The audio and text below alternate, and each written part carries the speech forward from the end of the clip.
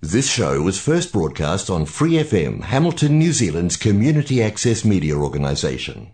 For more information on our lineup of shows and the role we play in the media, visit freefm.org.nz.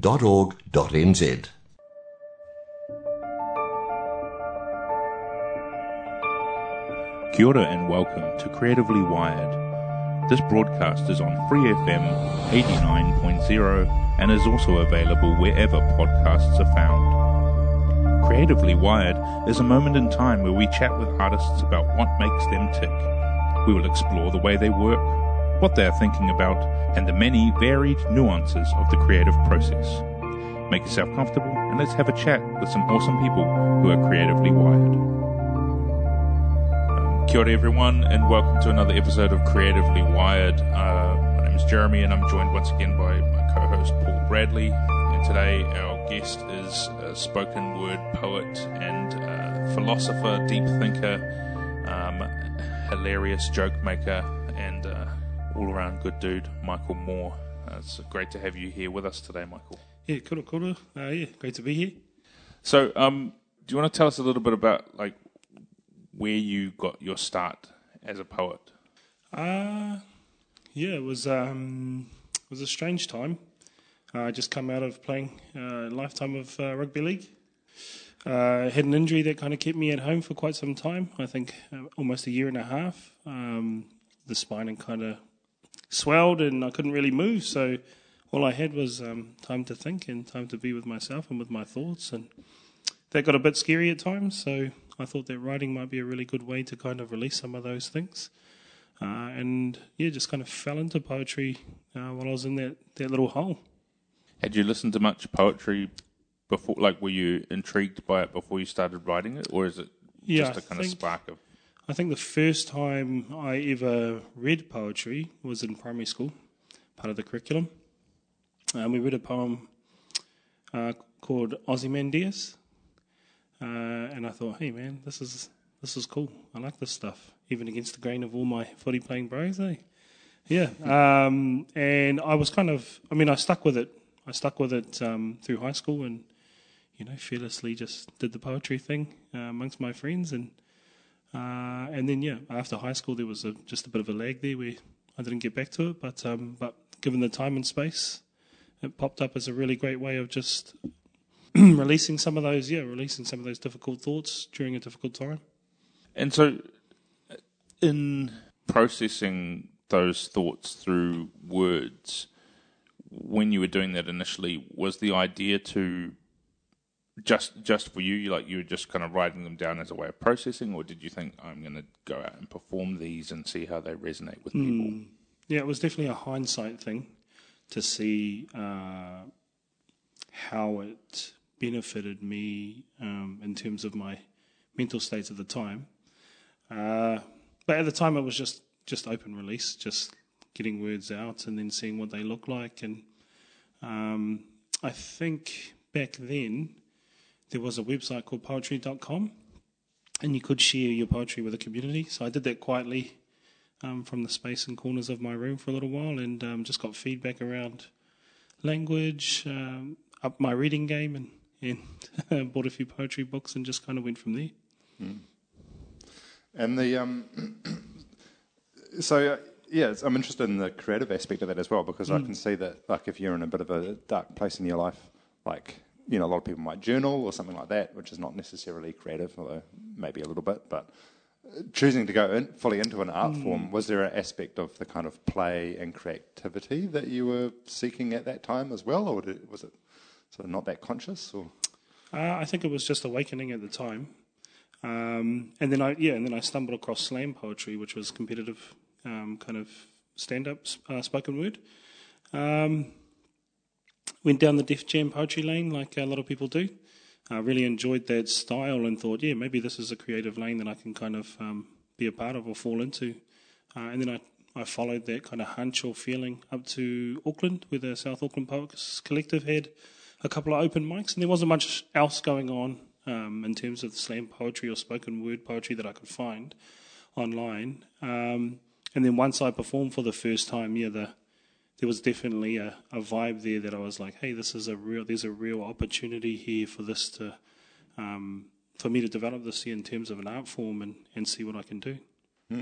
Nice. So your first go performing was at one of those open mics? Yeah, I think it was up at, what do you call it? Must have been the Manukau Institute of Technology. Oh, yeah. Yeah. And it was in in the back rooms. It was called the Black Room, I think. And a bunch of cool poets had shown up that night. There was, back then, that Brown Brother was going off on the internet from Joshua Iosefo, and he was there that night. And I thought, hey, yeah, there's a few cool folks here that are doing this thing. I'd love to kind of try and jump in and be a part of that community. And what was it about slam poetry that really appealed to you? I think it was at the time, a lot of my poetry was more like open testimony of where I was at, I think. And I think the slam stage held a bit of room for that. And then spoken word, obviously, after the fact, really, really held space for that. And I notice it now when I work with young people that it's a real space for them to kind of share their testimony first up. And then you kind of fall into the art practice of the thing and the creative processes of the thing and going kind of beyond sharing just your story. But in the first instance, yeah, that component of being able to just share my story with other people in a safe space was really a massive part of why slam poetry really drew me in. Yeah, and I'm interested in that. You mentioned, working with young people as well, because obviously it's been a transformational experience for you, writing and performing poetry. So then you went on to take that to young people as well as a way of them transforming themselves. Yeah, I became really aware of my writing process, and poetry has really given me the opportunity to grow into a bunch of different writing spaces, which included Indigenous storytelling as well, which meant that I kind of got to travel to Canada and Uluru and meet elders there and just listening to Indigenous storytelling. So that was a massive part of it, I think, in terms of reconnection to kind of core Waio. Who am I? Where am I from? My relationship to the land, to my people.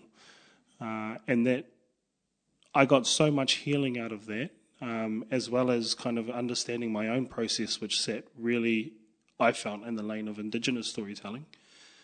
Even though I grew up an urbanised Māori, disconnected from Te Ao Māori for so long, I felt like this was giving me a gateway back to that, who am I, where do I come from?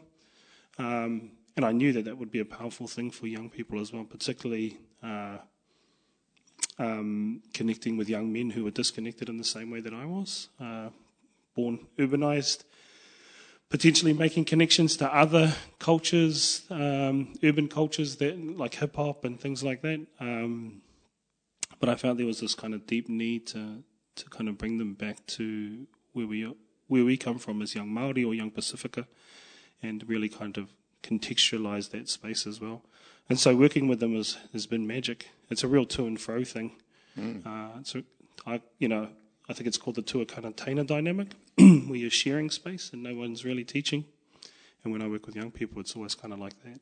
Their stories blow my mind, and then we get into the writing and into the kind of creative crafting of things. And by that point, if I've hit them with the power of connection back to place and to people and whenua, often they'll want to carry on into the kind of deeper creative art side of the writing, to kind of figure out how to deepen those ways into culture and things like that. Sounds amazing. And do you think there's something about that art form itself that allows them to be more vulnerable or to share that stuff that they might not otherwise do? What do you think? It sounds like there's something kind of magical happening there with the art form, rather than just a bunch of people sitting around talking about life and experiences. Yeah, and sometimes it's hard to explain, but I think I've done a little bit of it now, so I might be able to articulate some of that space. A lot of it is relating back to the practices of our tipuna, of our ancestors, around wānanga and coming together. So often I'll go outside the norm and do things in spaces where we're getting sensory overload, so outside. in front of a fire, typical ways of how our tipuna used to kind of come together in Mānanga. And I think part of it is myself as well. So I carry a story that's very relative to young men in the struggle. I grew up tough, grew up hard, and that's always one of my first kind of points of connection is just putting my story out there. And often I'll say, when I sit down with people, I'm going to say, okay, I'm going to ask a lot of you today. But anything I ask of you, I will give to you. And then I just start from that place, from a really personalised place. I think that life experience element is a really unique and kind of necessary way of engaging young people to share their stories. You got to give it up. You got to share that part of yourself with them.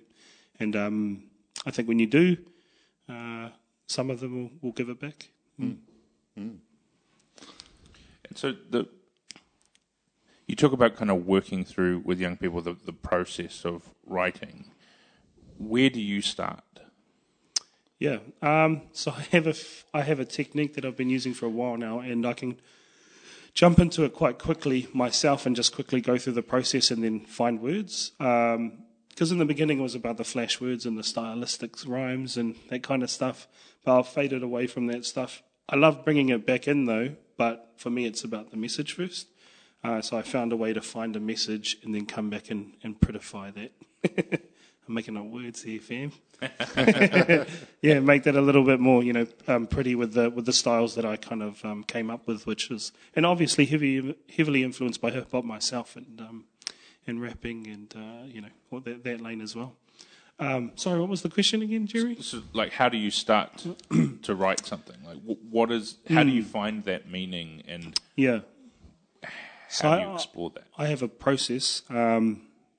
And it starts with a thing I call the poet tree, which is a tree, my birthplace of poetry.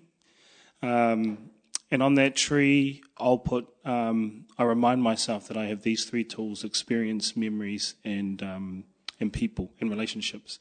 And so on that tree, I'll this is the process kind of unfolded, but I can do it like in a blink of an eye now. But on that tree, I'll put three very special people to me. They may have passed, they may have passed, they may be living now, they may be living in the future and be some young child that I want to meet in the future. And then I'll put three memories on there that are really special to me, because I think it's really important when it comes to healing and writing together that we review our childhoods and that we review our memories, because there's magic in the trauma. And then just generally magic if there is no trauma. And then I put three experiences in there, but sometimes the kind of memories and experiences kind of sit in the same fold.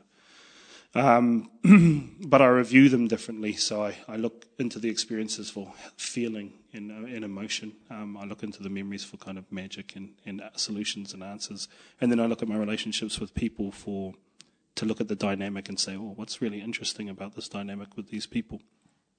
So there's the tree, and beneath the tree is the ground, obviously, and above the tree is the sky. Top leaf of the tree always sticks up. A kaumātua once said to me that top leaf of the tree is what sticks up into the metaphysical world, and that's why you're so good at metaphors, he reckons. Yeah, so he's like, you've got one on top of your head. And so in the sky is where I put the ambiguous, abstract, floaty things like emotions, ways of being, so things like determination, love, bravery, courage, and then I relate them to the stories and things that I have on the tree. So, but I'll come back around and I'll add in the last piece, and then the last piece is what I kind of bury in the ground, which is what I can see in the world.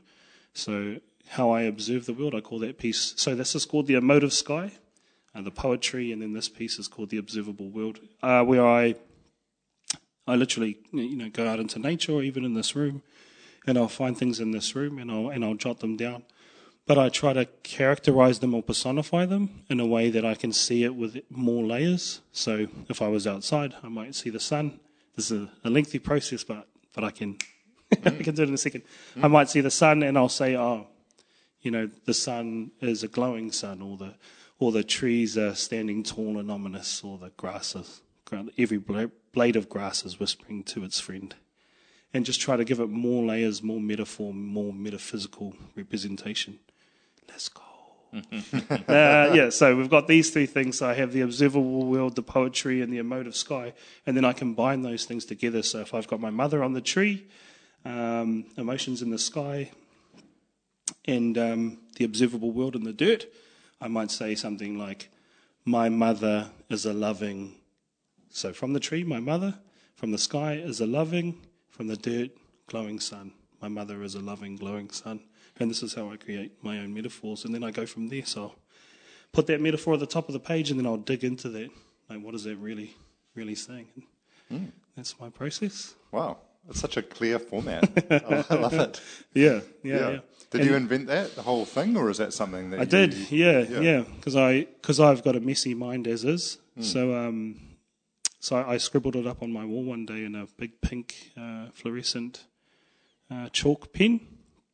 And then I just left it there for ages and was able to kind of just take the process in real quickly now and just kind of move through it.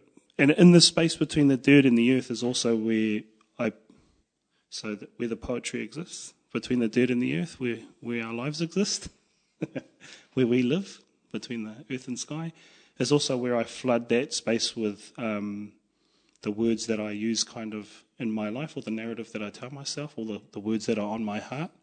Because what is life but the stories we tell ourselves? So in that space is where I create my word bank as well. So I'll just add new words into there every now and then. Obviously in my head now and not on the wall. and then come back to those words because and use them in my writing because I know that that's come from a place of meaning, like that's popped up into my life or into my reality. So are you kind of moving through life looking for little things or big things that can then be kind of brought into that? Yeah. Into that framework? Yeah, I do. Yep. And I kind of try to do it in a real organic way. So I think one of my lines in a poem is animated topography spreading over landscapes. And that's kind of how I see the world. So everything just kind of turns into words. But it's just, I try to do it in a meaningful way, so I don't just jump into a subject matter that I know nothing about. I try to meet the people and use that same process, have experiences about the thing, meet the people, hold on to a few of the memories I've had about that subject matter. How did I feel about that subject matter, and then how did I observe it in the world, kind of thing. So I use the process for heaps of different things. Yeah, so the power comes from your personal connection to the subject rather than just going, oh, that's a powerful subject. It actually has to have that force of your own lived experience behind it. Absolutely, yeah. And I think, as you kind of get older, maybe, or maybe a little bit wiser, or, the heart kind of moves itself outside of my own experience into community. And I'm still trying to figure out how to get it to grow out into environment in a way that's really meaningful as well. There's the whole kaitiakitanga kind of connection and whenua connection of this place, but I've got friends who are so aware of the environment and they no plastic in their lives. They eat really well. And so writing about that stuff, I don't feel like I'm kind of the expert in that space yet. So I'm still spending a lot of time with those people. You kind of go from from the micro to the macro, really. But I'm trying to grow out into the macro in a really meaningful way, kind of step by step. And not be ignorant to the fact that, I think this is what it is. For a long time, I thought the poet and the person are very different people. So a lot of people will engage me after a poetry show, and they'll be talking way up here, like at a level that I'm just like, what do you say? Because they give you the intimate right off the bat, or the thing that they really want to talk about right off the bat. And I used to think, as a person, I can't manage that. But for some reason, when I was doing poetry in those spaces, I could capture what they were sharing with me. What am I getting at there? But now I'm trying to realize that actually, I am the poet. And I am the person, like that is that is me. Like I'm just on this process of broadening my horizons, I guess. But to accept, this good end of what poetry has kind of created for me, and this version of self, versus this other, this other kind of version of the person that I thought that I was. So that imposter syndrome kind of kicks in a lot, because the poetry has me operating at a really meaningful level a lot. And I think, man, how can I keep operating at this really meaningful level in life?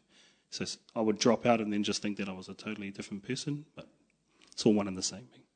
And do you think that's part of that is accepting a new kind of vulnerability in that space as well? Because I've often heard of actors saying, it's easy to be on stage in character, but then it's once you are seen as yourself, maybe doing a speech or engaging with people, that's kind of a harder space to occupy because it's sort of like a mask kind of comes away.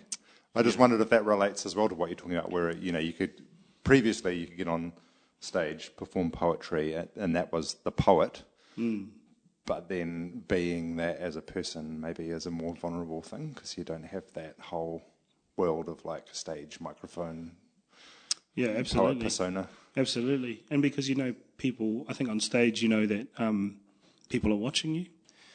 People are looking at you, and it can be interpreted as a performance, I suppose.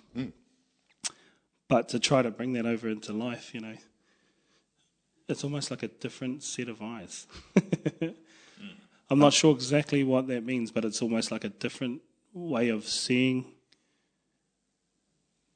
Yeah, well, I'm making assumptions about what the audience is seeing, but it's almost like you've got a different set of eyes on you. Maybe it's your own eyes, I'm not sure. I guess as well, the on-stage stuff is rehearsed, whereas as soon as you're off-stage, it's like, well, how do I have these conversations in an unrehearsed way? You have sort of, in some ways, less control over where it goes. Yeah. Because sometimes we don't quite know what we're going to say or where the conversation's going to go or how people are going to interpret that. Yeah, nice, and you don't kind of have to hit with the perfection of what you've written on stage, or and you're not prepped in that way.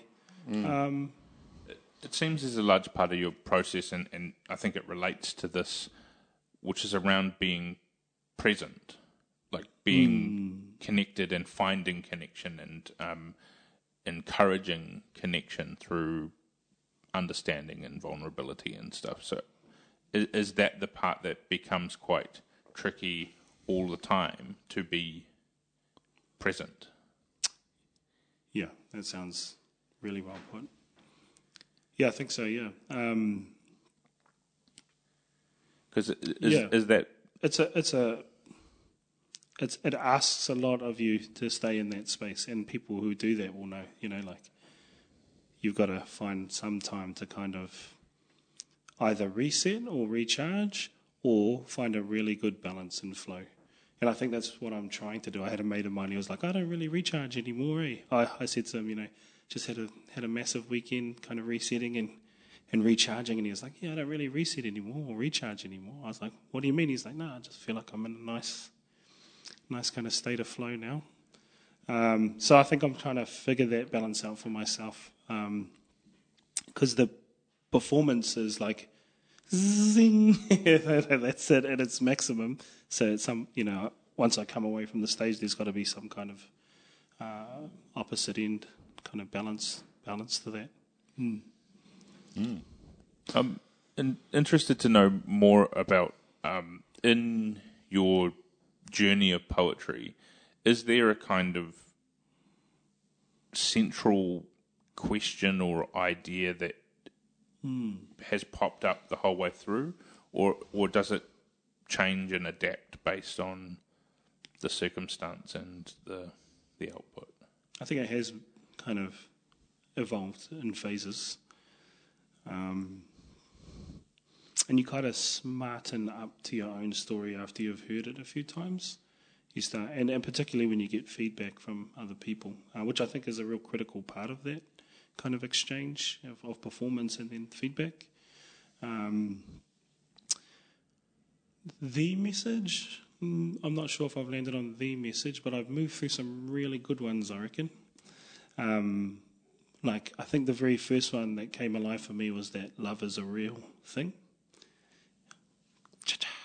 It was just epic because, like I said, I come from a really kind of rough upbringing, and you can lose hope and faith in that thing. But being a father to 2 daughters and exploring poetry and those processes and then using them as a father was like a really epic kind of phase in that cycle as well. I will say, though, that love is a real thing has stayed consistent. Like, that sticks with me through every phase, and it just kind of gets more dimensions and contextualization.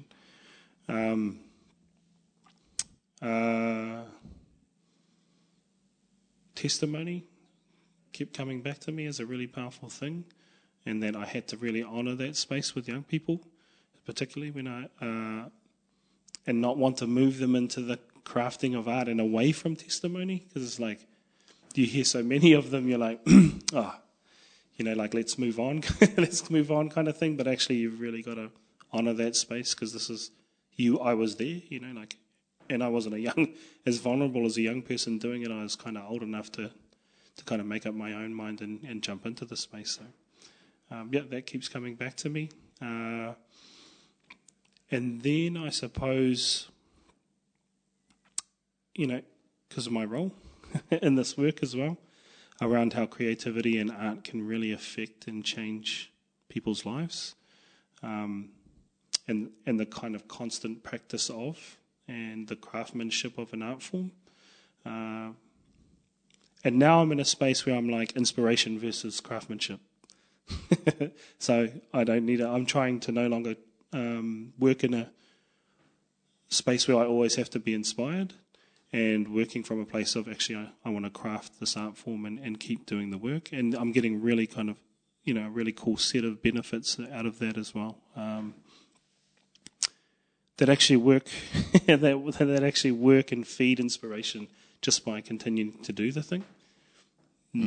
So is that, do you mean like not necessarily waiting around for the inspiration before you start writing, but start writing to create that inspiration kind of thing? Yeah. Well, I mean, I'm not even looking for inspiration when I start writing, but sometimes it'll just pop up. And kind of that's the beauty of craftsmanship, but it's also teaching me things around discipline in my life. And how to really kind of, I guess, strategize around some of my creative processes and how I create, and making sure that I stay diligent and industrious in the art form. And then it just obviously it adds more skills to the skills that I can share and give out and teach. So do you write every day or every week? Or yeah, I try to write every day. And then I have a process where I just will throw it out to the world on Instagram, because I still think that feedback loop can be quite a powerful thing. So if I feel like the message is something that I want to gain more knowledge about, I'll throw that out onto Instagram and see what people think. And it can be a raw bit of writing, like nothing, not a finished product, but I don't mind, because I still like to get the feedback around the message. And I've got a small following there of people that kind of are aware that I'm doing that, so they'll often give feedback. And I think that's a really important part of growing as an artist, as well as sharing your work. Yeah, and being a poet and lots of other art forms are quite solitary pursuits as well. So it makes sense to look for ways that you can create community around that and share your work and get feedback and be part of that kind of broader space. Yeah. I'm interested to know more about the Indigenous storytelling, partly your own kind of emergence of that in your practice, coming from a history as an urbanised Māori, but also how that was changed or illuminated by the experience in Banff and other places. Yeah, so I suppose before Banff, it was the garage at my bro's place, or another bro's place, and now that I was looking with kind of the looking for metaphysical metaphors and everything, I was finding it in my friends who were just sitting right under my nose and realizing, man, my friends are so deep and extreme knowledge holders. In fact, I think everybody is, if you spend enough time with them. And so I would sit with my friends and just kind of listen to their experiences of being urbanized and then coming back into Te Ao Māori, whether they were studying Reo Māori or just kind of ad hoc bringing in mātauranga Māori into their lives. And then they would give me words from Te Ao Māori that were just, and I could sit on the magic of that one word for so long. They give me the breakdown of words like wairua or mana or or just kind of other mātauranga Māori words that were just incredible. And I think because I had developed a love for language, learning about words like wairua and so on, it was a really cool gateway into coming back to Te Ao Māori for me. My whole life, I think I was just looking for an opportunity anyway to kind of come back to it. I just felt really disconnected from it, and I was always kind of stuck in between a rock and a hard place. In that regard, being urbanized and kind of not sure where I stood. But that's the whole thing around rangatiratanga. You just plant your feet and away you go. And then so my writing started to take on these aspects of twin tongue, Reo Pākehā and then Reo Māori as well. And I think the mindset just kind of changes with it as you kind of deepen your understanding of Māori reo. Your mindset or worldview kind of shifts into that space. And then obviously my oldest daughter is fluent in Te Reo Māori, so she saw this happening in me and really began to encourage conversation with her in Te Reo Māori. And because I knew these words intimately, she would just say them like in everyday conversation. And I used to just think, wow, she's just saying these words like they're just a part of her life now, and I've come to them in my 30s. And she'll say, she'll say to me when she's feeling good, or she'll say that she's feeling tau, or, whakatau, or pai, or pai mana. And these are words that I've experienced at a real high level way in terms of writing and in terms of meaning of the word, but she just has them in her vocabulary, like in her life. And I think about the resonant tones of those words, I think about what it's doing to the way she shapes her words in her mouth and the way it hits the back of her throat. And I'm thinking, she's getting all of this goodness saying these words. And so, so worldview's changing. And I just threw a dream application out there to Banff, not thinking it would come back around. And then they sent a response back saying that the application was successful. And I was like, well, I better try and raise some money to get over there. Thank you, Boosted. And then, I headed over there, and there was so much, from day one, there was just so much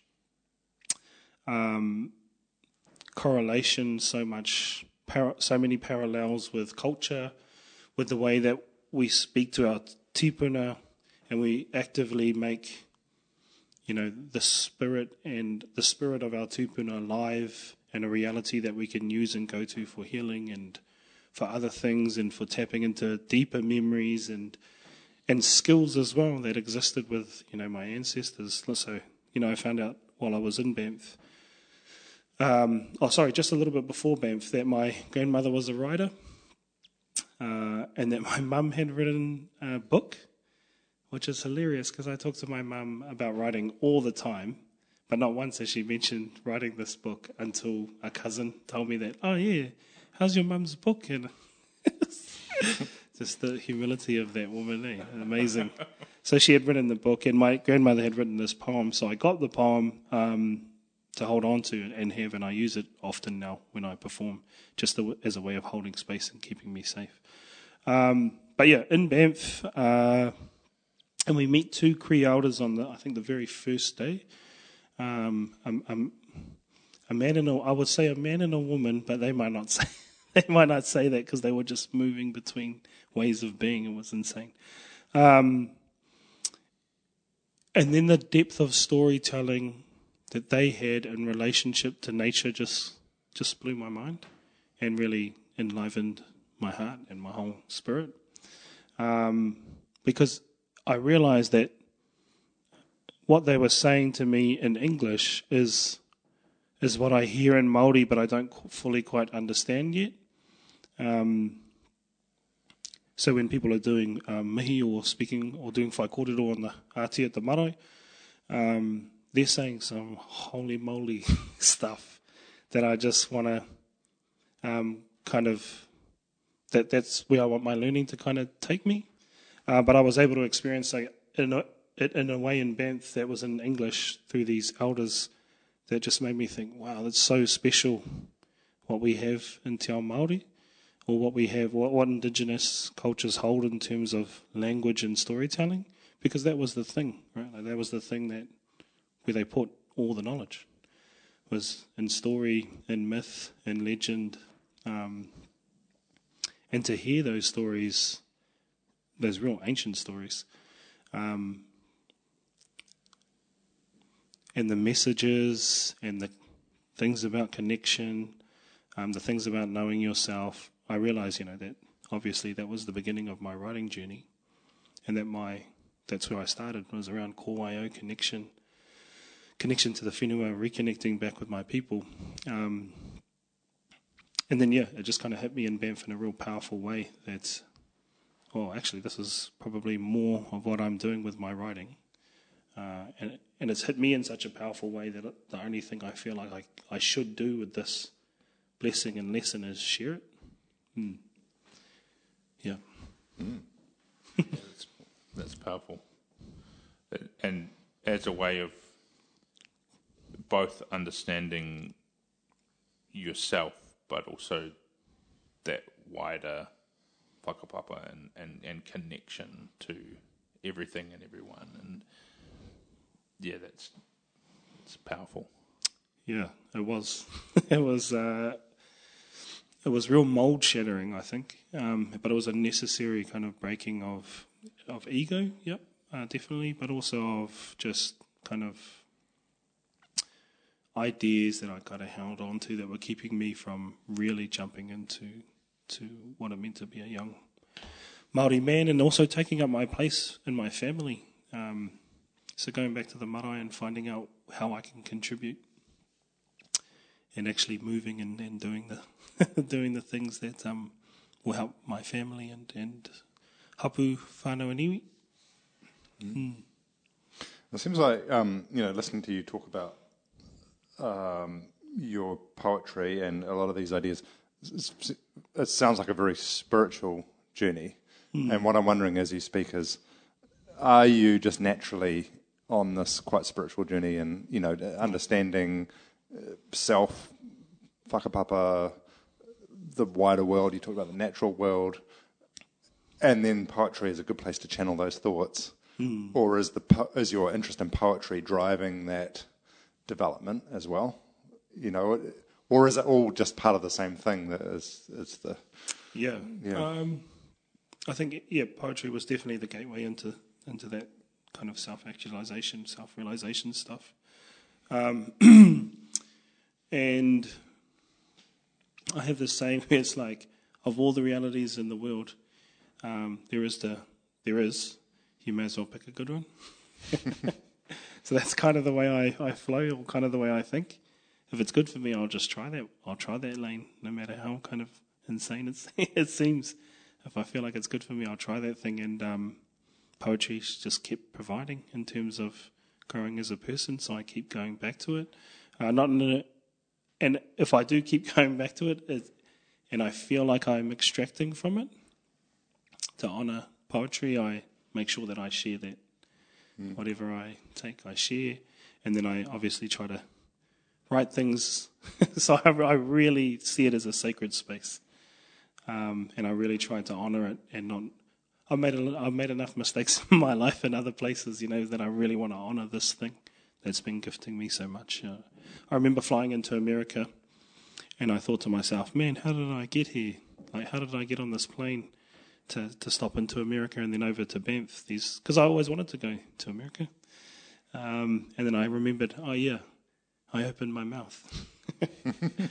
And so for me, it's a really sacred thing, particularly when I dig deeper into the Indigenous storytelling stuff, which is where I feel like, and again, analogy or metaphor, but when it comes to Indigenous storytelling, I feel like a very little baby just crawling around inside the heart, making sounds at what I see. Yeah. Like I'm no expert, but I'm loving the journey. And that openness and curiosity seems to be the big driver. Yeah. And I think it's not an active kind of seeking out of development of spirit. I just do the poetry and I allow those things to kind of unfold or just be open to the experiences. When it comes to commissioned work, you're speaking at an event or something and someone asked you to write a poem on a specific topic that may not have been one that you would have naturally written about. Is there a difference in your process there? So, for example, the Boone Street Art poem that you did last year, does that process sit differently to everything else, or is it the same thing? Yeah, I think I still filter it through the same process, but it's different things that fall out of it. So like in the Boone poem, for example, I draw on a lot of my childhood experiences growing up in D Block in Dinsdale, and how out of my friends I was often the one who would stop and look at street art. Experience, memory, emotion, I'm observing the street art. So I'll still use the same process. And then I was like, man, what was I feeling in those moments? And then the poem for Boone really built from a very specific moment when I was looking at street art as a young person, or as a youth on my way to footy training.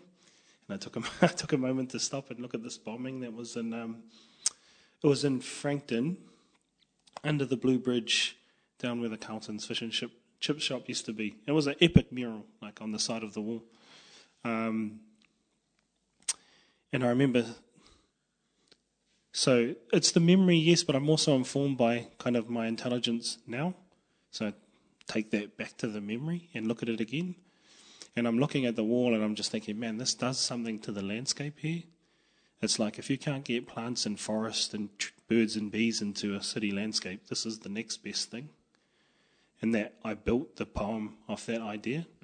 And so there's lines in the poem where I'm talking about kind of a natural partnership or permaculture between street art and city landscapes. And for me, that still sits in the vein of like Aotearoa, of the Treaty of Waitangi, of duality, of our cultures weaving ourselves together. So I'm still getting a lot of the things, or still coming back to a lot of the things that I believe. So it was a poem about Boone Street Art, but it still had a lot of my kind of system and values and beliefs embedded in it. And I still use the same creative process here. I think one of the things that really struck me as well is that you were, as a storyteller, you were able to see the storytelling in those artworks as well, which I think sometimes passes other people by, but that seems to be your natural interest as a creative person, is like, what are the stories that are happening here, whether that's in a painted mural or in a landscape or in a person's life or whatever it's like. Absolutely. Where do the stories lie? So the process started with the memory, doing the thing, looking at the memory in my mind, but then I was like, but I've actually got these paintings everywhere. Like I can physically go to them and have the same experience and just sit in front of them. So I grabbed a Lime scooter and went to every Boone painting, street art and mural throughout the city, and just sat there and wrote some notes and looked at them and just kind of went through the same process again and peeled away some of the layers of what I thought it meant. And they're all magic. I mean, they were all there. An artist doesn't just throw a thing up there for nothing, like it's got messages and meaning. So I really tried hard to kind of look and find what they were.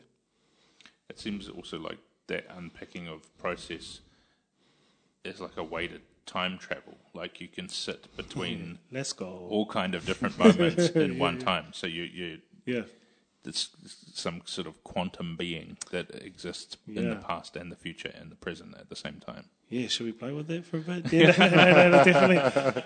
No, definitely. That's kind of I was just saying to my mates last night, this guy had put up something very crack up about kind of past, present, and future. And I said to my mates, kind of, where does a circle begin? And they're pretty clever, so they had some hilarious responses. But the answer is that's anywhere on the circumference. Mm-hmm. So we kept talking about, in this video, the guy's talking about a future self and a past self and a present self. But I was like, but where does the present begin? Like, which one is present? This is, this is semi-expensive. But to be truthful, my thinking is that the present is the sum of the thing, the whole circle. And that in the present, what I want to know about the past or what I want to know about the future is dependent on how much I can light up and extend that light from myself backwards or forwards or upwards or down. So it's dependent on how much I'm shining right now. Because the light from me will go to those places. Mm-hmm. The light from me will go forward, it'll go backwards, and it'll light up a potential future or light up an old memory. So everything is happening in that moment that I'm sitting and looking at the Boone Street murals, or everything is happening in that moment. If you have that strength of presence, mm-hmm. you can take control of where you travel, I guess, where you time travel. Yeah. Mm.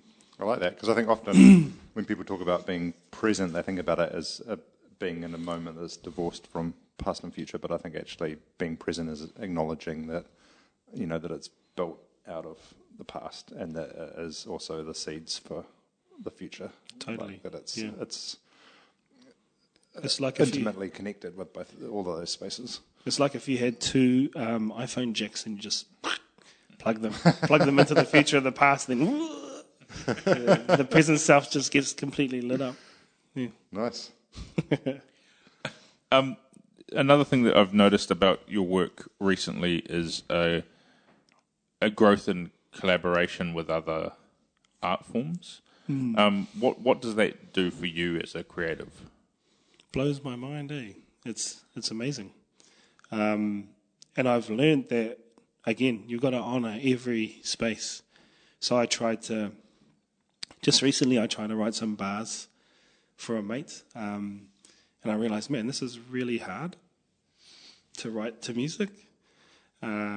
So take your time. I'm not going to get it the first go. I've got to respect those two art forms in the way that I have poetry as well.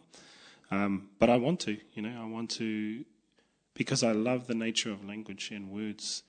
And to me, sound is just like the grandfather or grandmother of words anyway.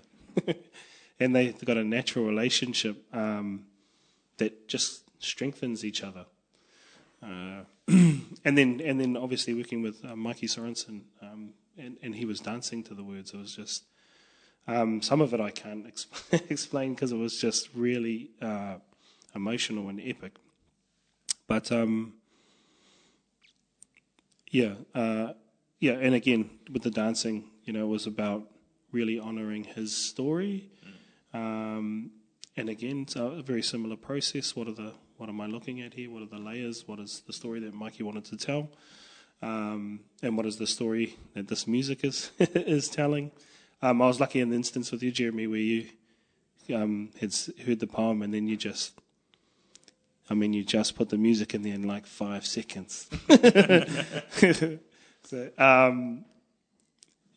but I suppose, it's about honouring the spaces of those other art forms as well, and knowing that, I suppose it was a little bit different with writing those bars. But when an expert of their craft brings their thing to you, it can also almost be very easy, mm-hmm. Just to work with that person, because they're ready and you're basically speaking the same language, but but different art forms. And it's like, how do we... So Ihirangaranga Fowhai, for example, like live on stage, collaborating on stage in the moment with yourself, doing our soundscapes, and Horomona doing Taonga Poro, and then obviously Regan painting behind us, and then collaborating like live on stage with spoken word as well. That was just a really natural process because everybody was just there. We had kind of done a little bit of talking about what we kind of wanted the story to be, and then we just kind of kept bouncing off each other in terms of, I guess, our level of expertise, I guess I could say, and then our ability to want to collaborate in that space as well. Like, there has to be that. Like, you've got to want to collaborate. So on a very, like, on a whole other level, a whole bunch of other things drop away as well. Like, you know, wanting to be the best in the space or wanting to own the space, all those things kind of drop away, and you're kind of fixed on this. How do we make this, the sum of this thing, really great? How do we make this collaboration really great? Because I've worked in other spaces as well where it just seemed to be very competitive, and there was a lot of just clashing. Slam poetry is by nature competitive. Yeah, that's right. Yeah, so I've moved away a little bit from slam poetry in terms of competing myself, just because I think my poetry is taking me on another journey. But I still support with kind of New Zealand Poetry Slam and things like that, and because I think it's a great way for people to enter into the poetry space. Yeah, actually, thinking about that, I wondered whether the competitive nature of slam poetry was interesting to you, given your sports background, like sports, as a way of bridging that gap between sport and this kind of pure metaphysical art form. Can we just have one conversation without sports, please? It could be a strange conversation, given the people in the room. I mean, definitely. So my mind was still operating in that level of, okay, I can make this a competitive thing. That's better. That's even better. I can win. Yeah. But I think being schooled in poetry versus losing a game of footy was just a whole other level of getting schooled. Yeah. It was like, wow, there's so much to learn. There's so much to learn here. But in saying that I look back on some of my sports days, and some of those moments of loss or whatever were really also huge in my kind of personal development and growth as a person. So I don't completely. Yeah. Just to keep talking about sports for a little longer. The sports were obviously playing rugby league was also collaborative as well, right? Totally. As well as competitive, so it's got all of those aspects in it. Yeah, and I personally believe there's a lot of art in what people do on the field and stuff as well. Like, it's, particularly the flair and kind of the style that we play here in Aotearoa is very, it's very showman. It's very kind of performance footy. So. I mean, I literally know almost nothing about sports, but I do. I am drawing out this conversation about sports. But it does seem to me often that in any field, whether it's sports or business or anything, that often what separates the people at the kind of peak of that field is creativity. You can learn to run down a field with a ball, and you can, do whatever it takes to become a good league player. But I imagine that the creativity is often what sets those sort of star players apart. Yep, absolutely. Yeah, the ability to kind of just flow when you need to. I mean, there's the accountants of the games and stuff as well that do really well in the sport. But when they're faced with a team that's being really creative on the day, that strategic team with all their tactics will struggle to beat the team that's just throwing the ball around creatively and making it stick. So we've talked a lot about the kind of flow of things and how stuff emerges and things are firing on all cylinders. Is there ever a time where creative practice is hard? Like, what is that like? Yeah, when I feel squeezed for time, and then I have to remind myself that time isn't a real thing. Yeah, but when I feel squeezed for time, then I'm struggling. Or if I'm kind of overloaded upstairs in my head, it's difficult to kind of make poetry happen. And then there's times where I just where I don't need it at all, and that is usually when I'm with my daughters in the weekends where I'm getting all the love I need. So I don't need the love of poetry. I don't need the kind of sacredness of poetry. I'm totally present with my children. So it's obviously hard to write at that point. But do you have any techniques that you use when you're getting stuck in your head and things aren't happening? Yeah, someone put it really well the other day. She put wandering and wondering is the thing that I do. So just aimlessly, not aimlessly, but maybe go for a walk in the bush, or even just if I'm at home and it's raining. I think during lockdown, where I was able to kind of get really creative, I would just pace up and down my hallway, and just kind of, maybe pace is not the right word, but I just kind of meander up and down my hallway and just kind of clear the head that way. Moving is really important when you're stuck mentally. I find that if I'm moving physically, it'll start to, or having a shower, that sensory deprivation puts the body in autopilot, so I can start to dismantle the kind of noise in my head. Or just putting pen to paper and just writing something. Anything, like any words. Because then I can just start to extract and take some of that storm out of my mind and just throw it down on the paper. Cool. So getting that movement happening, even if the words going down aren't actual poetry, or if you're not, I mean, maybe it's better sometimes if they're not actually poetry. And doodling is another thing as well. I saw you wriggling your hand around. Doodle shapes. Doodling's another thing as well. But I'll end up kind of forming them into words. But cool. We're coming to the end of the time. Is there any kind of what's the next thing for you? What's the next project you're working on? I think I really want to do kind of augmented spoken word live experience, augmented reality kind of spoken word live experience, and kind of bring words to the stage, or in a way that I think is it in as many possible ways as words can be presented on stage. Whether visual, through sound, through word, through music, and just have this totally overwhelming experience around the capability and power of words. Epic. And if people want to check out your poetry and things online, Instagram's the best place for that? Yeah. And I love it when people kind of, feedback and what are people looking for to find you on Instagram? Wizard of Megos. Sweet. Which is an obvious play on words there. Yeah. My original Instagram handle is Megos85, I think. So yeah, these are the wizards of that guy. Awesome. Thanks for being here. It's such a great chat. Awesome. Thanks. Really appreciate it. Yeah, thanks.